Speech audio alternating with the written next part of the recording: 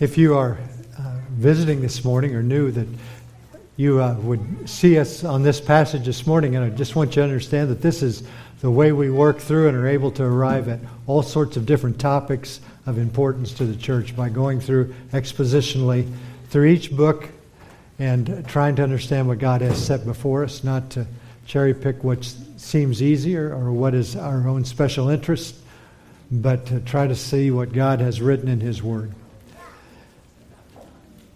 It has been a busy week of spiritual battle. Battle against our flesh, battle against the temptations of the world, and the craftiness and evilness of the devil. I've talked with several of you of difficulties, conflicts, challenges. I've had similar things in my own personal life.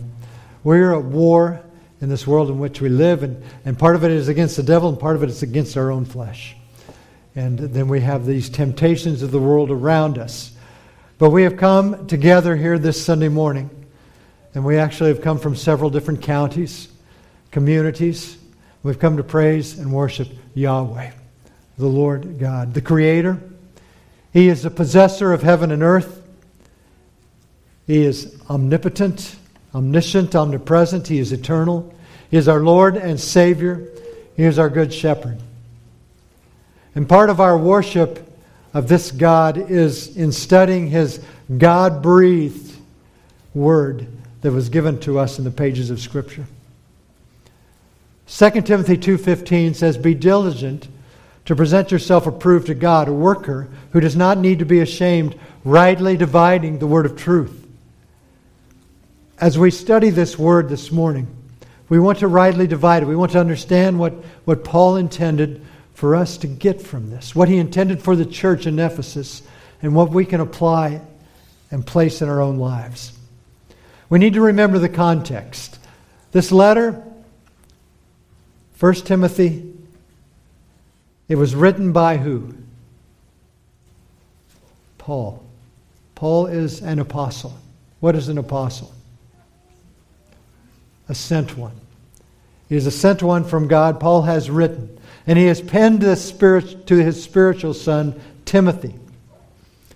Now, Timothy is not twiddling his thumbs, relaxing in Ephesus in a new pastoral position.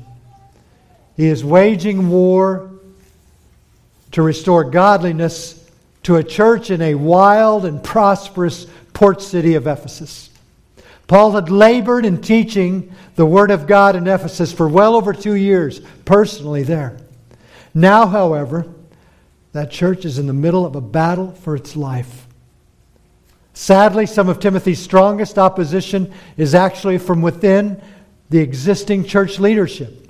Even church elders appear to be teaching false doctrine and stirring up dissension. Now, so far in this letter, Paul has warned Timothy of false teachers in that church. He has reminded him of the glorious saving gospel of Christ Jesus. He has called him to spiritual warfare, and he has exhorted him to faithful and earnest prayer. Paul now gives Timothy instruction.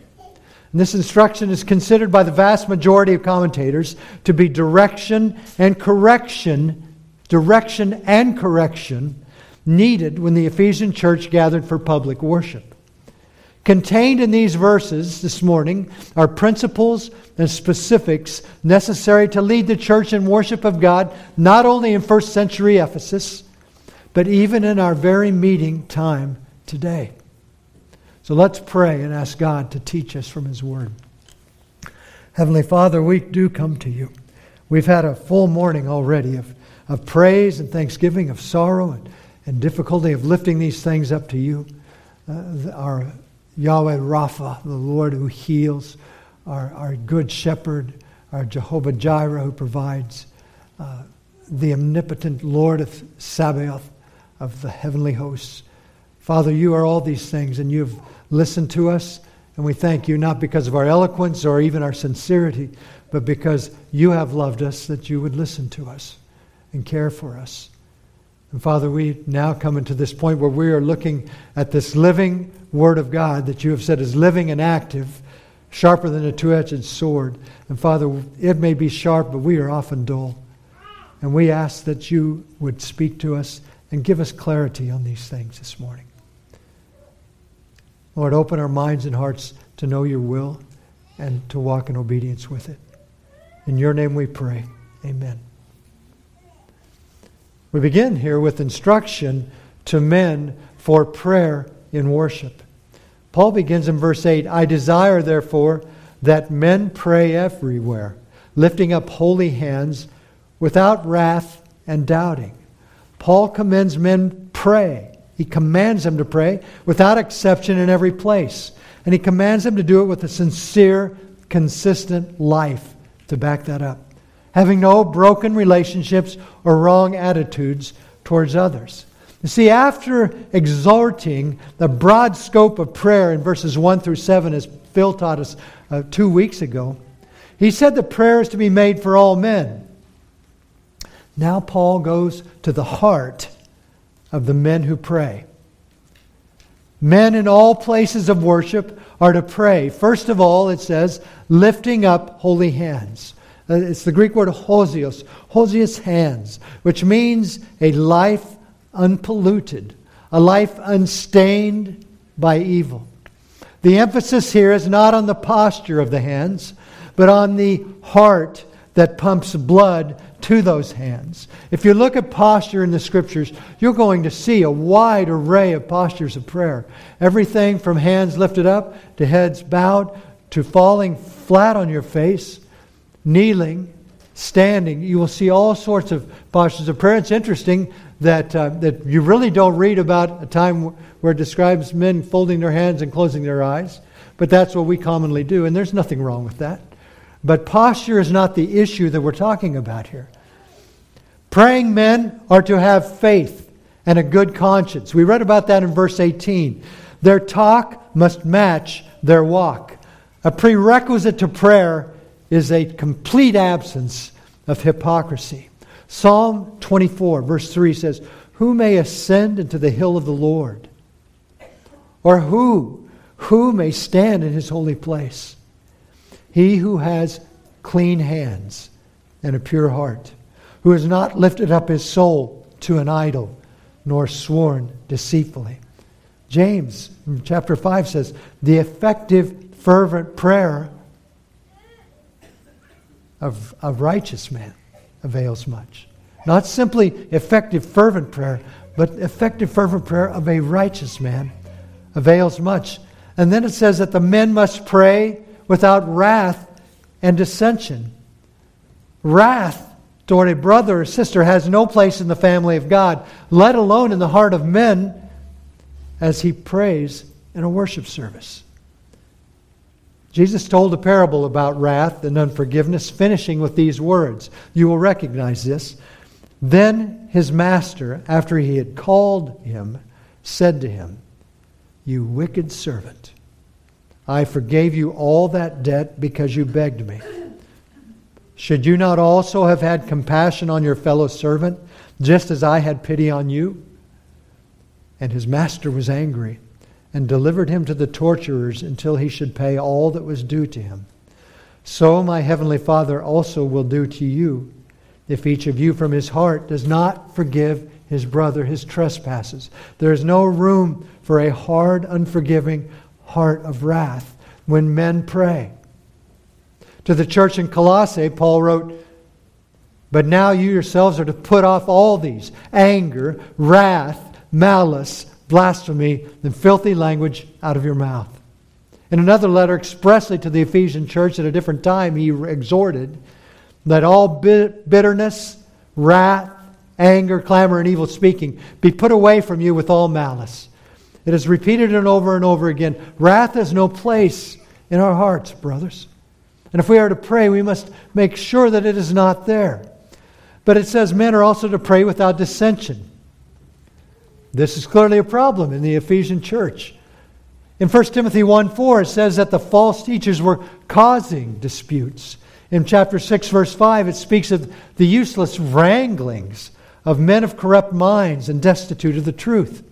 So before approaching God in prayer for all other men, the godly man must seek God to rid himself of wrath and argumentative heart towards anyone. Before we pray, we must get our heart right. This cannot go on. Jesus said you must take immediate action. Jesus said this in Matthew 5. Therefore, if you bring your gift to the altar, and there remember that your brother has something against you, leave your gift there before the altar and go your way. First be reconciled to your brother, and then come and offer your gift. If it wasn't wrath in your own heart, but there is the possibility of wrath of a brother towards you because of an offense you have caused, get it worked out. Some of you need to do that now. I know because of discussions and conversations. We need to be on this. I had to work this out 48 hours ago. These are essentials. It is spiritual battle. We cannot let it exist in our hearts. We cannot let it create this bitterness and hardness. And men, this goes not just for man to man here at the church, but as much, if not more so, with the wives that God has given you. 1 Peter 3 verse 7 says, husbands, likewise dwell with them with understanding, giving honor to the wife as to the weaker vessel, and as being heirs together of the grace of life, that your prayers may not be hindered. Brothers, do not let malice, wrath, anger, dissension, hypocrisy hinder our communication with God, to render it really futile. We must have clean hearts before God. When you pray, men, do so with the foundation of consistent, holy living, without wrath and dissension in your heart. The next 7 verses this morning contain a very hot topic in the church today. It was hot in Ephesus in AD 60, and the temperature is no less today. All of the commentators and scholars acknowledge this. Let me read one of them's introduction describing the danger in understanding these scriptures. First of all, the danger of controversy. Few issues have brought more division in recent years than the role of women in the church. Secondly, the danger of letting culture overrule Scripture. No matter how they are understood, God's instructions for women stand against the prevailing attitude of contemporary society. A third danger, allowing church history to dictate how Scripture should be applied. A fourth, allowing personal opinion to distort our understanding of Scripture. And then lastly, the difficulties with the text itself. What do these words mean? Quietly, in subjection, teach, exercise authority, the deception of Eve, saved through childbearing. We have a lot to cover. May the Holy Spirit lead us now as we dig in with verse 9. Paul writes, in like manner also, that the women adorn themselves in modest apparel, with propriety and moderation, not with braided hair or gold or pearls or costly clothing. In like manner indicates that in addition to Paul's instruction for men praying in corporate worship, he also has specific instruction.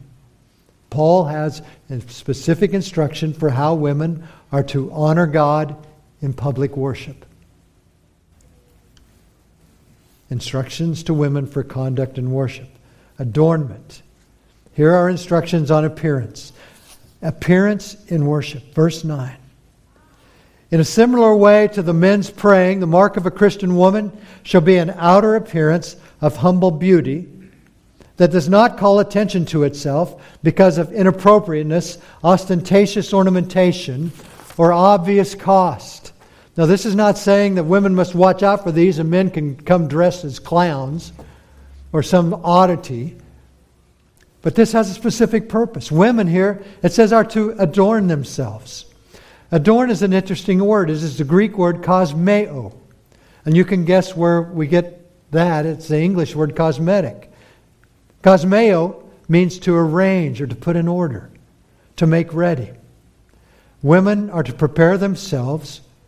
They are to make ready for worshiping God by wearing modest, proper, respectable clothing. Now, the word clothing or apparel is a word that means not only clothing, but is the whole appearance or demeanor. Cosmeo is the opposite of chaos. So in preparing to come to worship, a woman is to give an appearance that is respectable, that is not disruptive or a distraction. Hendrickson writes, "It is clear, therefore, that the apostle does not condemn the desire on the part of girls and women, a desire created in their souls by their Maker, to adorn themselves to be in good taste. But if a woman's robe is to be truly such, it will be expressive of modesty and good sense." Modesty indicates a sense of reserve. In other words, one is not trying to push the boundaries beyond what is morally decent or to show off. It's a reserve. Why? Why does she come this way? Because she is coming to worship her God. That is the foundation under all of Paul's instructions in these verses to men and to women. We come to worship God in order to praise and glorify Him. He is our Creator and King. Whether it is the prayers of the men or the appearance of the women, it is not about us when we come here. All eyes and ears and hearts and minds are to be on Him. Men, we can also be ostentatious or chaotic when we pray. Our prayers, brothers, can be showy, they can be preachy, they can be long. They can sometimes mask a heart drenched in impurity. They can be hardened with wrath and dissension toward another brother or sister in the body of Christ. Brothers, we must not let this be. Paul gives this command on prayer because of the high importance of prayer and because of the commonness of this weakness in men. This is a weakness for us. Paul is addressing now, though, a different apparent weakness with the women in the church of Ephesus. James Hurley gives warrant for Paul's concern when he describes the Ephesian culture. He writes, "The sculpture and literature of the period makes it clear that women often wore their hair in enormously elaborate arrangements, with braids and curls interwoven or piled high like towers, and decorated with gems and gold and pearls. The courtesans wore their hair in numerous small pendant braids with gold droplets or pearls and gems every inch or so, making them a shimmering screen of their locks." End quote. It's hard to imagine what that looked like. But it's interesting that not only was this the rage for the wealthy, it also was the dress of the prostitute. George Knight writes, "The reason for Paul's prohibition of elaborate hairstyles, ornate jewelry, and extremely expensive clothing becomes clear when one reads in the contemporary literature of the inordinate time, the expense, and the effort that elaborately braided hair and jewels demanded, not just as an ostentatious display, but also as the mode of dress of courtesans and harlots. By dressing in this manner," end quote, "a woman communicated one of two intentions. First of all, it could be to attract attention to herself because of vanity or a sense of superiority over the average church members, most of whom were quite poor. But they were not all, as we will see in our study of the letter here to Timothy. Some of them were wealthy. But here this made a distinction between them. But the second way that this dress could have impacted people was to give the impression of sexual promiscuity. Like a prostitute seeking the attention of men that were gathered there to worship. Ryken adds, remember too that Ephesus was home to the goddess Artemis. Members of the Ephesian church could see the temple prostitutes loitering near the pillars of her temple. To dress in their style was tantamount to marital unfaithfulness. Now, in contrast to this shameless way of dressing, Paul says in verse 10, but rather by means of good works, as is proper for women making a claim to godliness. Demonstrating true worship. That's what we're searching for. How do we demonstrate true worship? The contrast from these flamboyant signs of the world is good works. A natural beauty of women who proclaim they love and fear God. This is specific instruction for specific women. It is not just any woman, it's those who proclaim loud and clear that they fear God. If you're going to claim Christ as Savior and Lord, this is what you should do. Now, who would consider this, good works, to be real beauty? That's not what we see in social media, on advertisements, on the billboards, in the magazines, and when we walk into a Walmart. We don't see that kind of beauty, do we? Who would consider this to be real beauty? Remember what Yahweh said to Samuel? As Samuel assessed the brothers of David for kingly potential.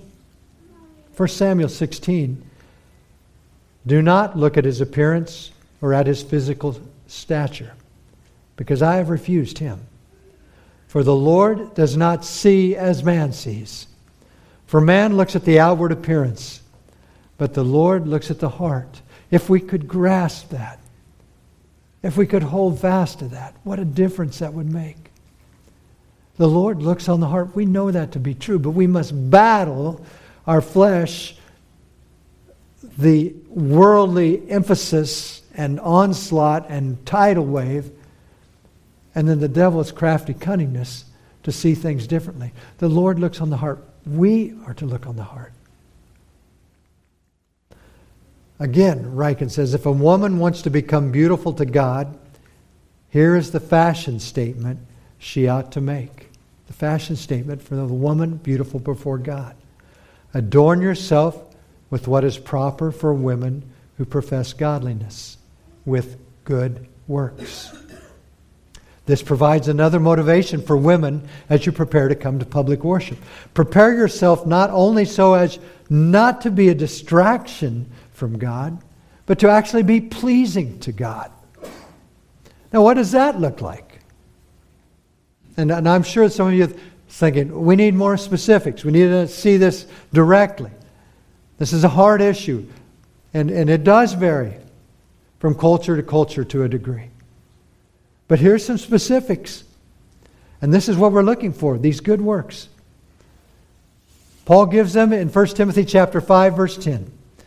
Having a reputation for good works, if she has brought up children, has shown hospitality, has washed the feet of the saints, which we're talking about serving,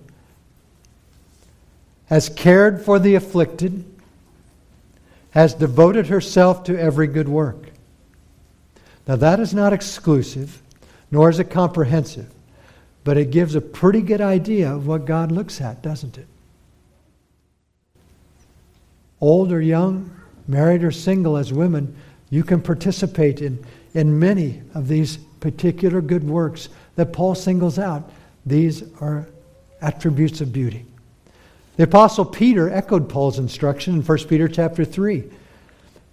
He says, do not let your adorning be external, the braiding of hair, the putting on of gold jewelry, or the clothing you wear. But let your adorning be the hidden person of the heart, with the imperishable beauty of a gentle and quiet spirit, which in God's sight is very precious. Paul then moves from the appearance of worshiping women to their discipleship. From appearance to discipleship.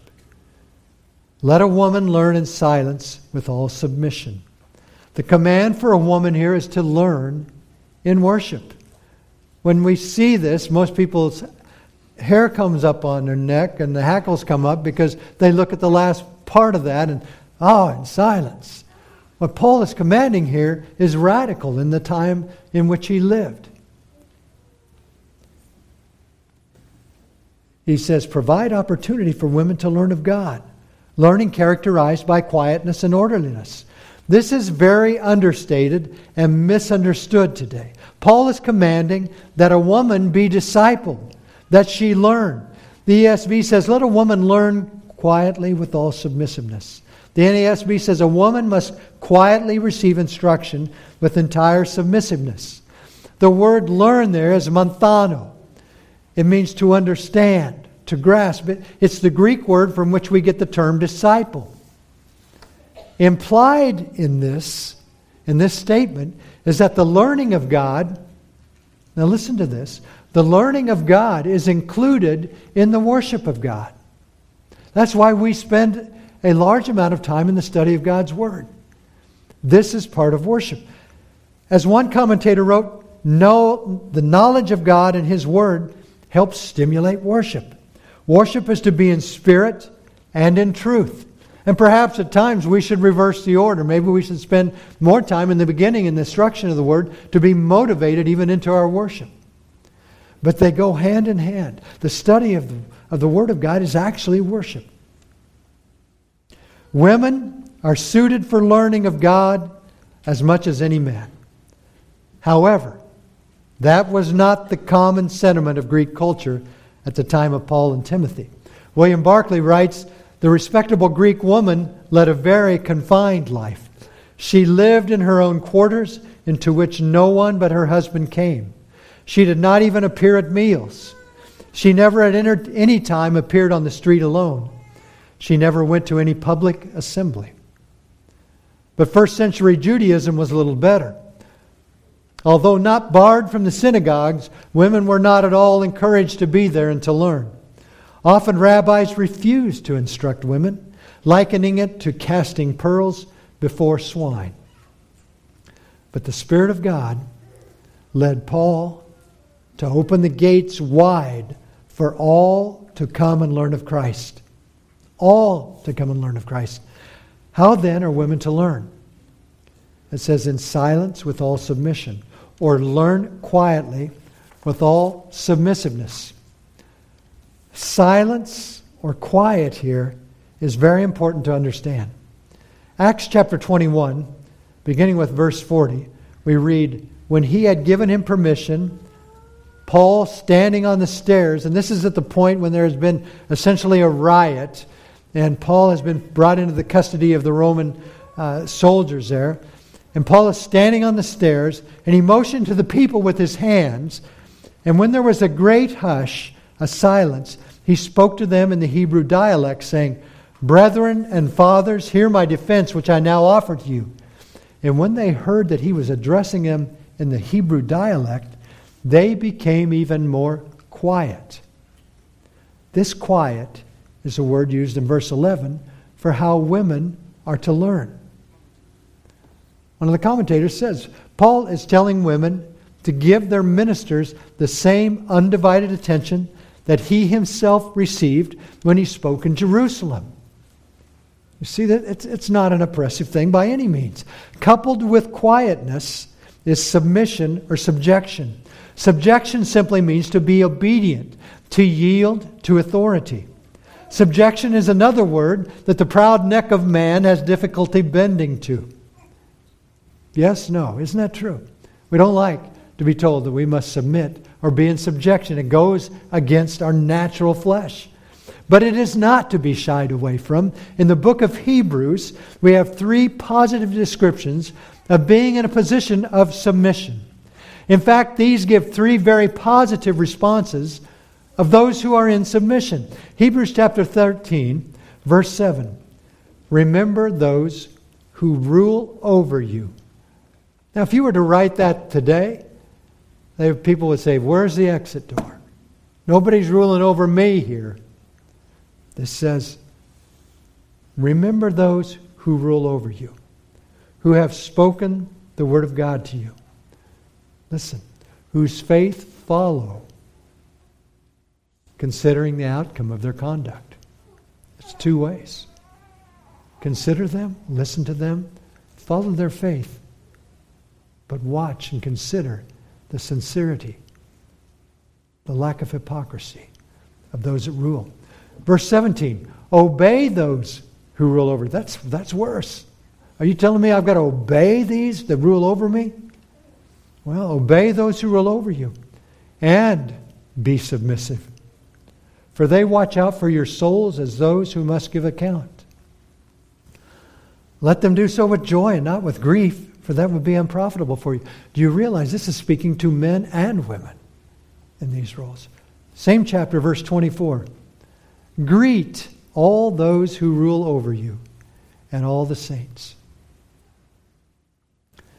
As Ryken plainly states, when these two words are put together, quietly and submissiveness, they do not describe an unusual style of learning that is unique to women.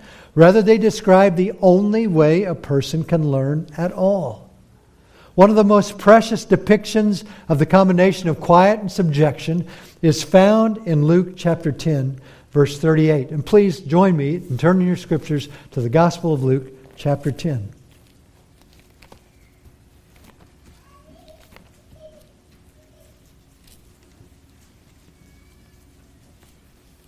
Luke 10, verse 38 through 42.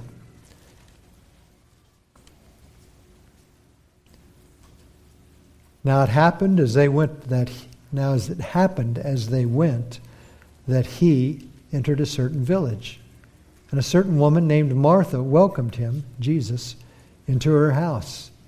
And she had a sister called Mary, who also sat at Jesus' feet and heard his word. But Martha was distracted with much serving, and she approached him and said, Lord, do you not care that my sister has left me to serve alone? Therefore tell her to help me. And Jesus said to her, Martha, Martha, you are worried and troubled about many things. But one thing is needed, and Mary has chosen that good part, which will not be taken away from her. One thing is needed. The other things are nice, they're helpful, but there is one thing that is needed. That we sit at the feet of Jesus and learn who he is. That we come to him and we listen in quiet submissiveness. One thing is needed, and Mary has chosen that good part, which will not be taken away from her. May that be our hearts. May we pray to have that heart. According to Paul, women must be learners, disciples. Mary learned true doctrine from Christ directly. Christ himself wanted her to know him and how to live for him. She learned by listening, not talking. She heard his word. She sat at Christ's feet, a position of submission to his teaching authority. She learned quietly in all submission. If we truly desire to learn of Christ, it is the only way any of us, men or women, will know him. But then verse 12, Paul goes on, and I do not permit a woman to teach or to have authority over a man, but to be in silence. Here we have the command for a woman not to teach in public worship. Paul does not allow women to teach or have authority over a man in a public church gathering. But in contrast, women should be quiet in a teaching setting. This is a very important command. It's especially interesting. And listen to this. This is God's providence in the arrangement of his word. It's especially interesting when we consider who was likely one of the women in the Ephesian church at the time Paul wrote the letters to 1st and 2nd Timothy. We know very little about the makeup of that church body, but we know a little bit. 2 Timothy chapter 4, verse 19. Paul writes, greet Prisca and Aquila, or Priscilla and Aquila. A couple. What do we know about them? We go to Acts chapter 18, verses 1 and 2, and we're introduced to them. After these things, Paul departed from Athens and went to Corinth. And he found a certain Jew named Aquila, born in Pontus, who had recently come from Italy with his wife Priscilla, because Claudius had commanded all the Jews to depart from Rome. And Paul came to them, this couple. Now, we move down chapter 18 in Acts to verses 24 and 28.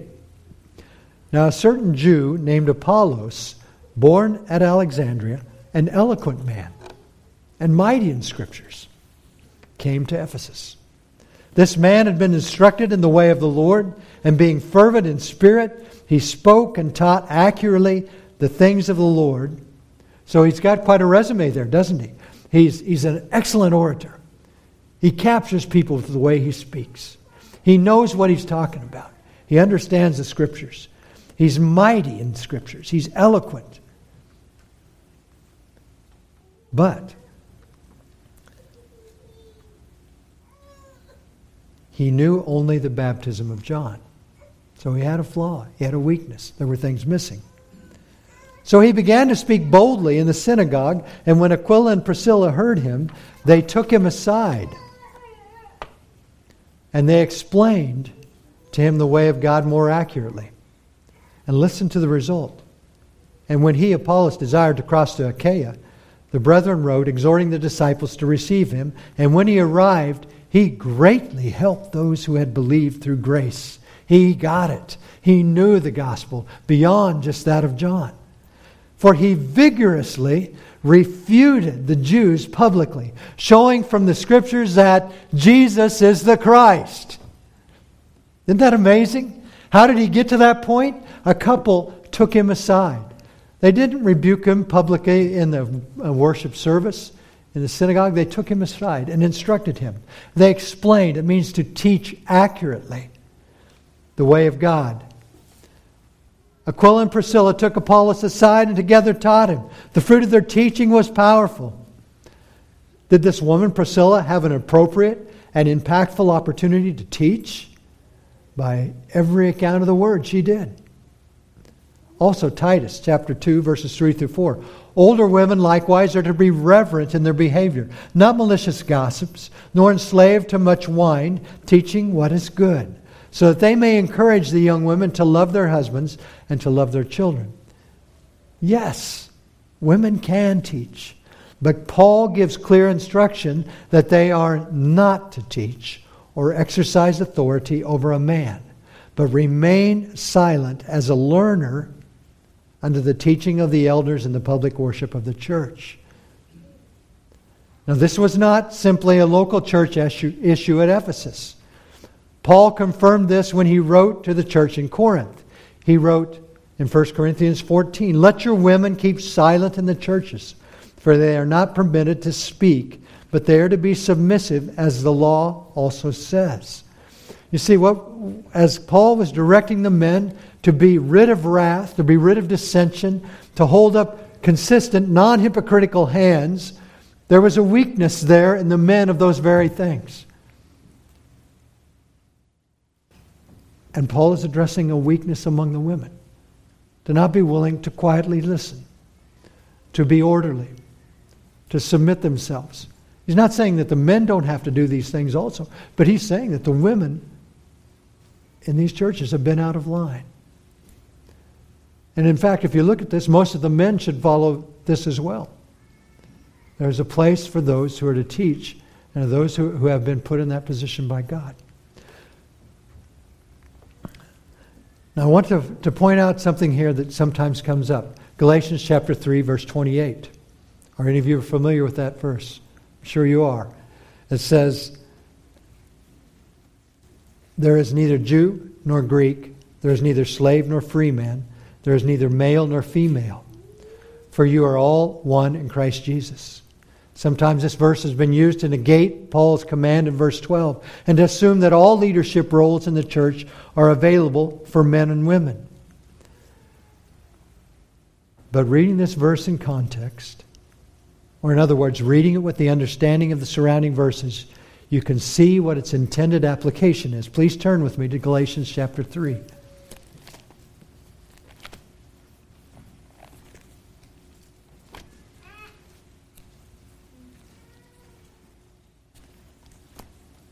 Beginning with verse Let's start with verse 22.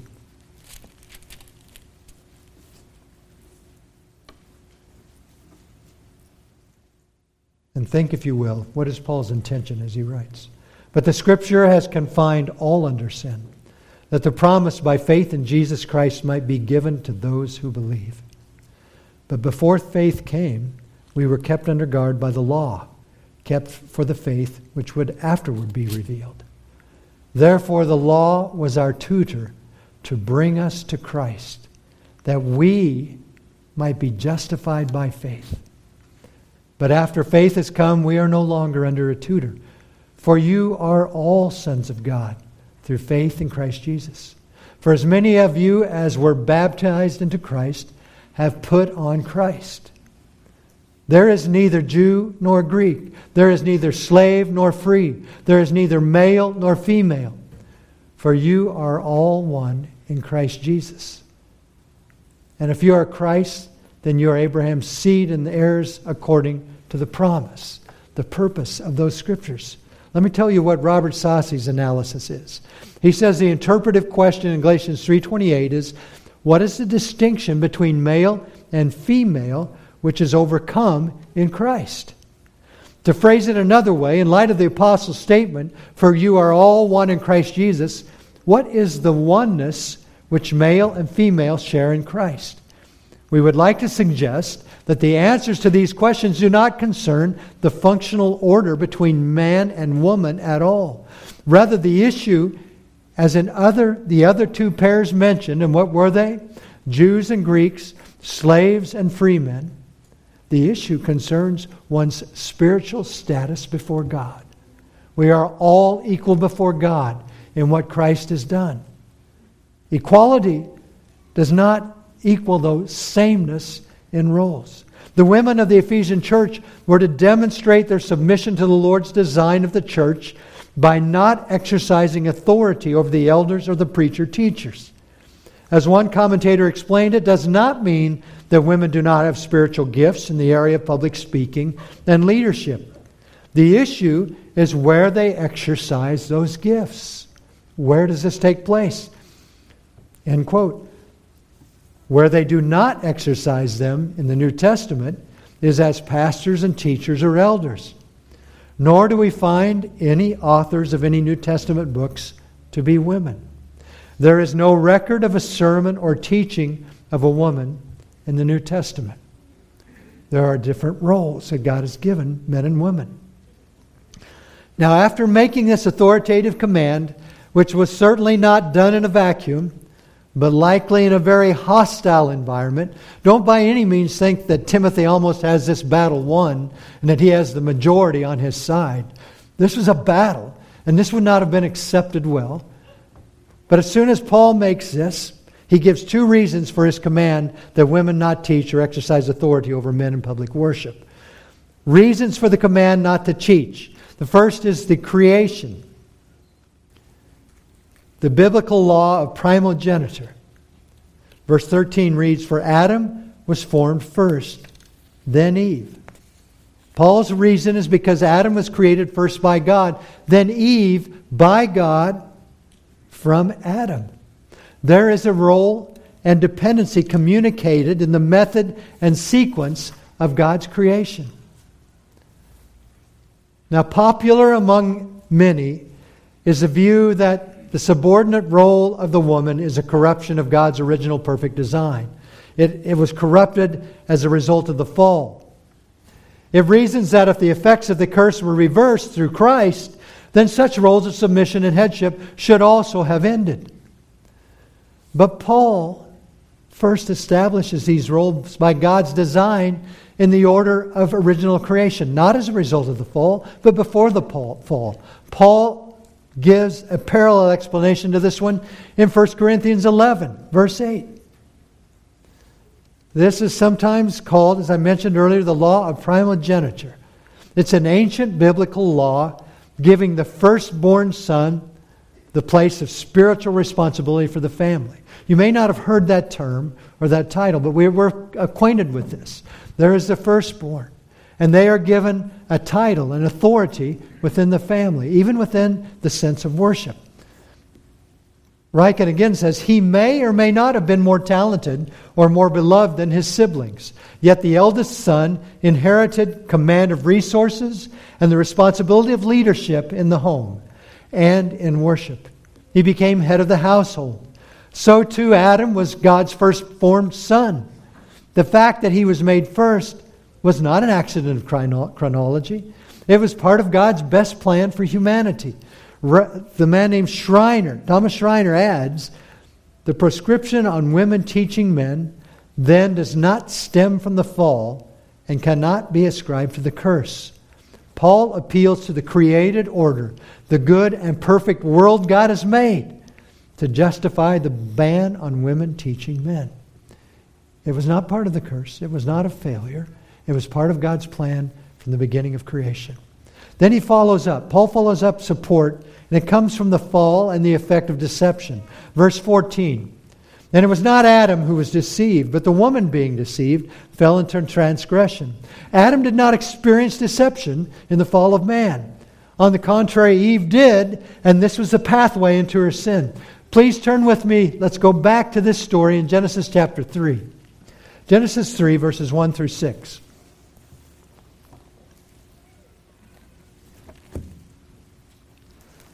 Genesis chapter 3, verse 1. Now the serpent was more cunning than any beast of the field which the Lord God had made. And he said to the woman, has God indeed said, you shall not eat of every tree of the garden? And the woman said to the serpent, we may eat the fruit of the trees of the garden, but of the fruit of the tree which is in the midst of the garden, God has said, you shall not eat it, nor shall you touch it, lest you die. Then the serpent said to the woman, you will not surely die. For God knows that in the day you eat of it, your eyes will be opened, and you will be like God, knowing good and evil. So when the woman saw that the tree was good for food, that it was pleasant to the eyes, and a tree desirable to make one wise, she took of its fruit and ate. And she also gave to her husband with her, and he ate. Then the eyes of both of them were opened, and they knew that they were naked, and they sewed fig leaves together and made themselves coverings.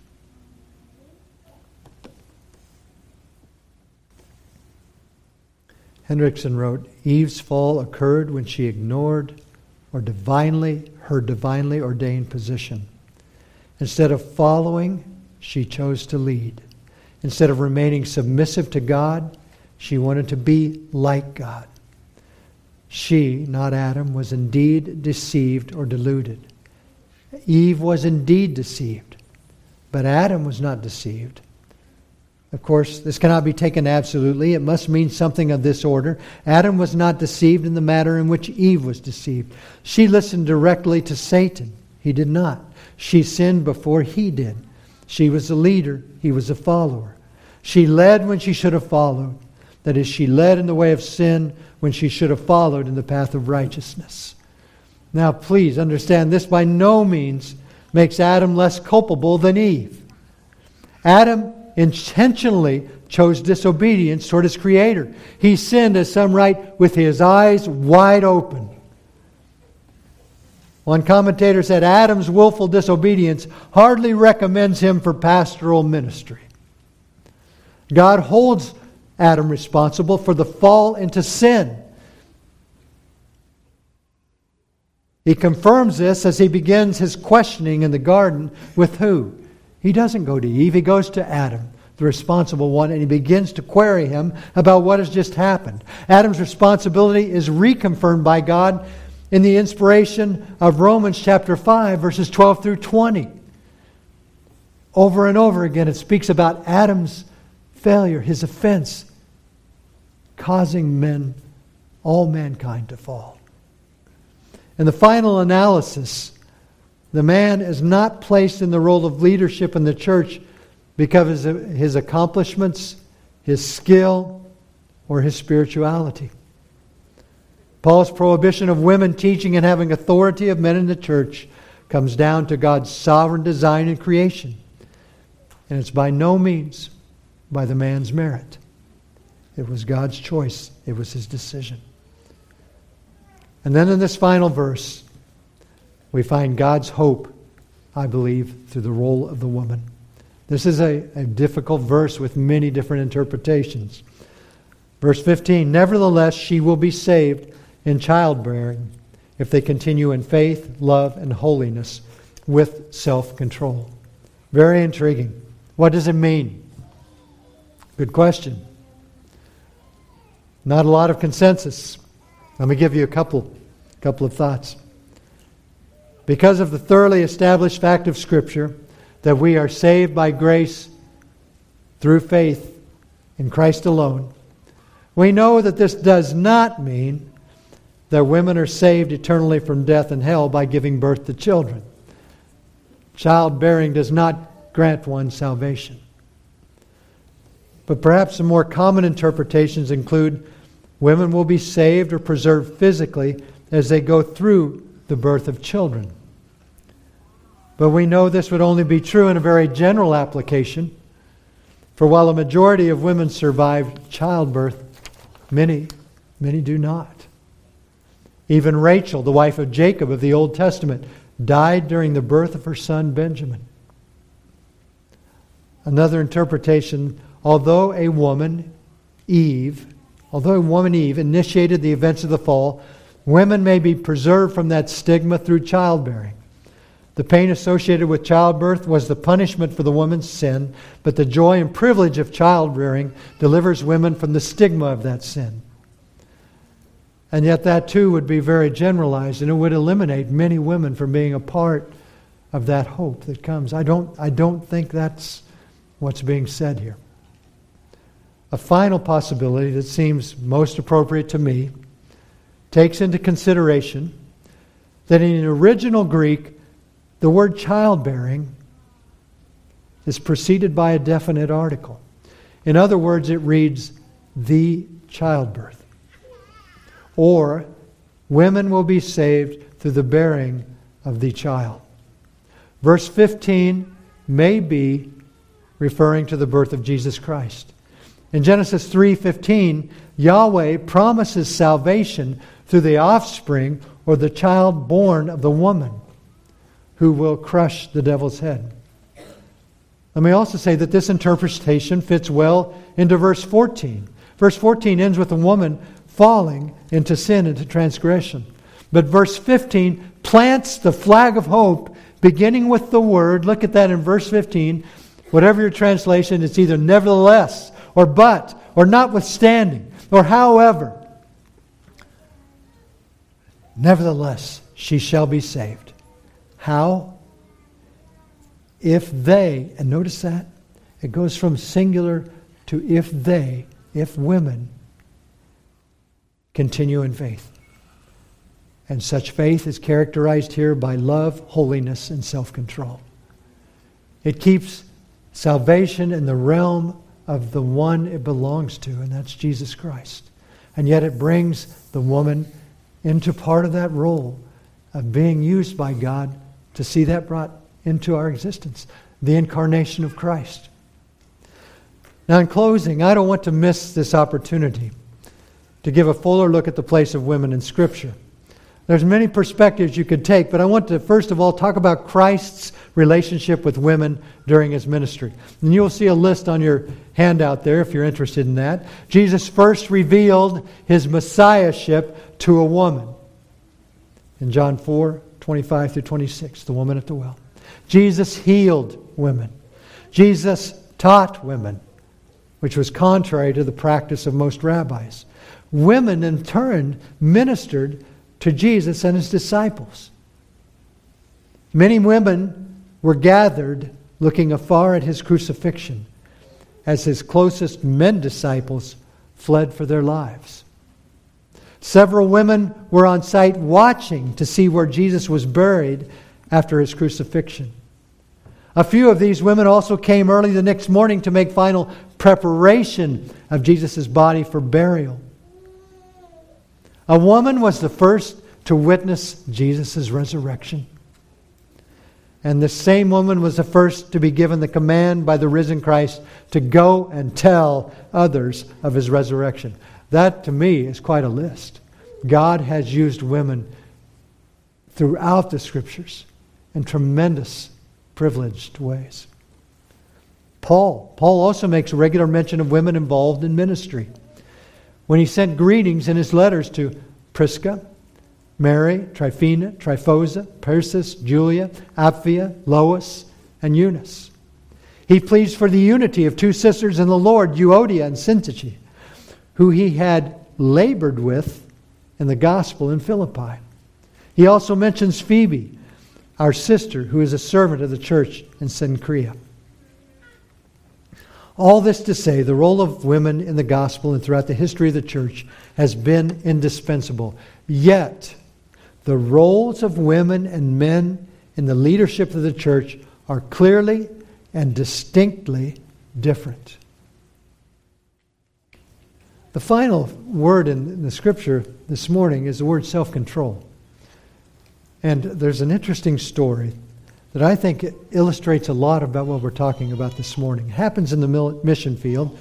Again, Philip Ryken tells this story of a lady by the name of Joanne Shetler, a former missionary to the Philippines. As a result of Shetler's ministry, many members of the Balangao tribe received Jesus Christ as their Lord and Savior. There was a difficulty, however. The Balangao were unwilling to teach the Bible for themselves, and Shetler tried in vain to convince them to preach in their own worship services. They wanted her to do all the teaching because she knew so much more than they did. The problem was not resolved until Shetler began to translate Paul's letter to Timothy. She writes, "I continued translating in Timothy with my daddy, who was my adoptive Balangao father, and we came to a verse where Paul says to Timothy, 'I don't allow women to teach.' My daddy didn't bat an eyelash. By that afternoon, after we'd finished work, he said to me, 'Now what is that we're going to study on Sunday?' I thought he was just curious. I didn't know what was on his mind since fathers don't report to their children. So I told him. Sunday morning came, and before I could stand up to start, he stood up and said, 'My daughter here knows more about this than I do. But we found in the Bible that women aren't supposed to teach men. So I guess I have to be the one.' And she writes, and that was the end of my career and the beginning of their teaching." Ryken goes on to say, no doubt some people would be offended by what Shetler's daddy did, and perhaps by Shetler's own acquiescence. But God was not offended. He was glorified, as he always is, listen to this, when his sons and daughters trust what the Scripture says and submit to his will for the church. And isn't that what we're about? We're seeking to know his will, to trust him and obey what he says.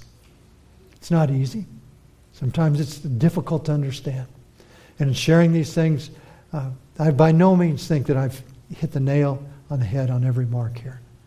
I've tried, and I pray that you will be like the Bereans, that whatever I've said, you will take and examine Scripture to see if what Kent said was true, as they did with what Paul said was true. But the Word of God is priceless, and it gives us perfect instruction. And may we walk in his way. Men, women, let's be who God has called us to be. Let's pray. Heavenly Father, we thank you for your word this morning.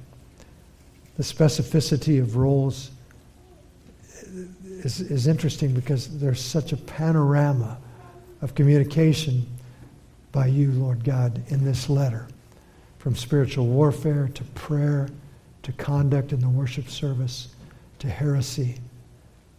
And Lord, you're telling us all these things, and I confess for myself that I'm a mere mortal man and dull at that. Lord, may your word sink into us and change us, sharpen us, make us men and women who can proclaim Christ accurately, passionately, boldly, to this lost and dying world. Lord, please fashion our church in the ways that we must conform, the way that we must reform to be the church that you would call us to be. May we not be afraid to look and see where we need to make changes. That we be faithful to stand on what you have given to us. And Father, for those who are this morning perhaps wondering, what is this? This strange, these commands, this church, this idea of submitting to and having people rule over you. Most of all, Father, I pray that if there's no understanding of you, that you will give men and women lost in sin the Spirit of God, that you would give them a new heart, grant them repentance, and draw them to Christ. Lord, may your seed not fall on ground that it would be snatched away or be choked out, but may it bear fruit 30, 60, 100-fold. You are worthy, O Christ. Until you return, please make us faithful. In your name we pray. Amen.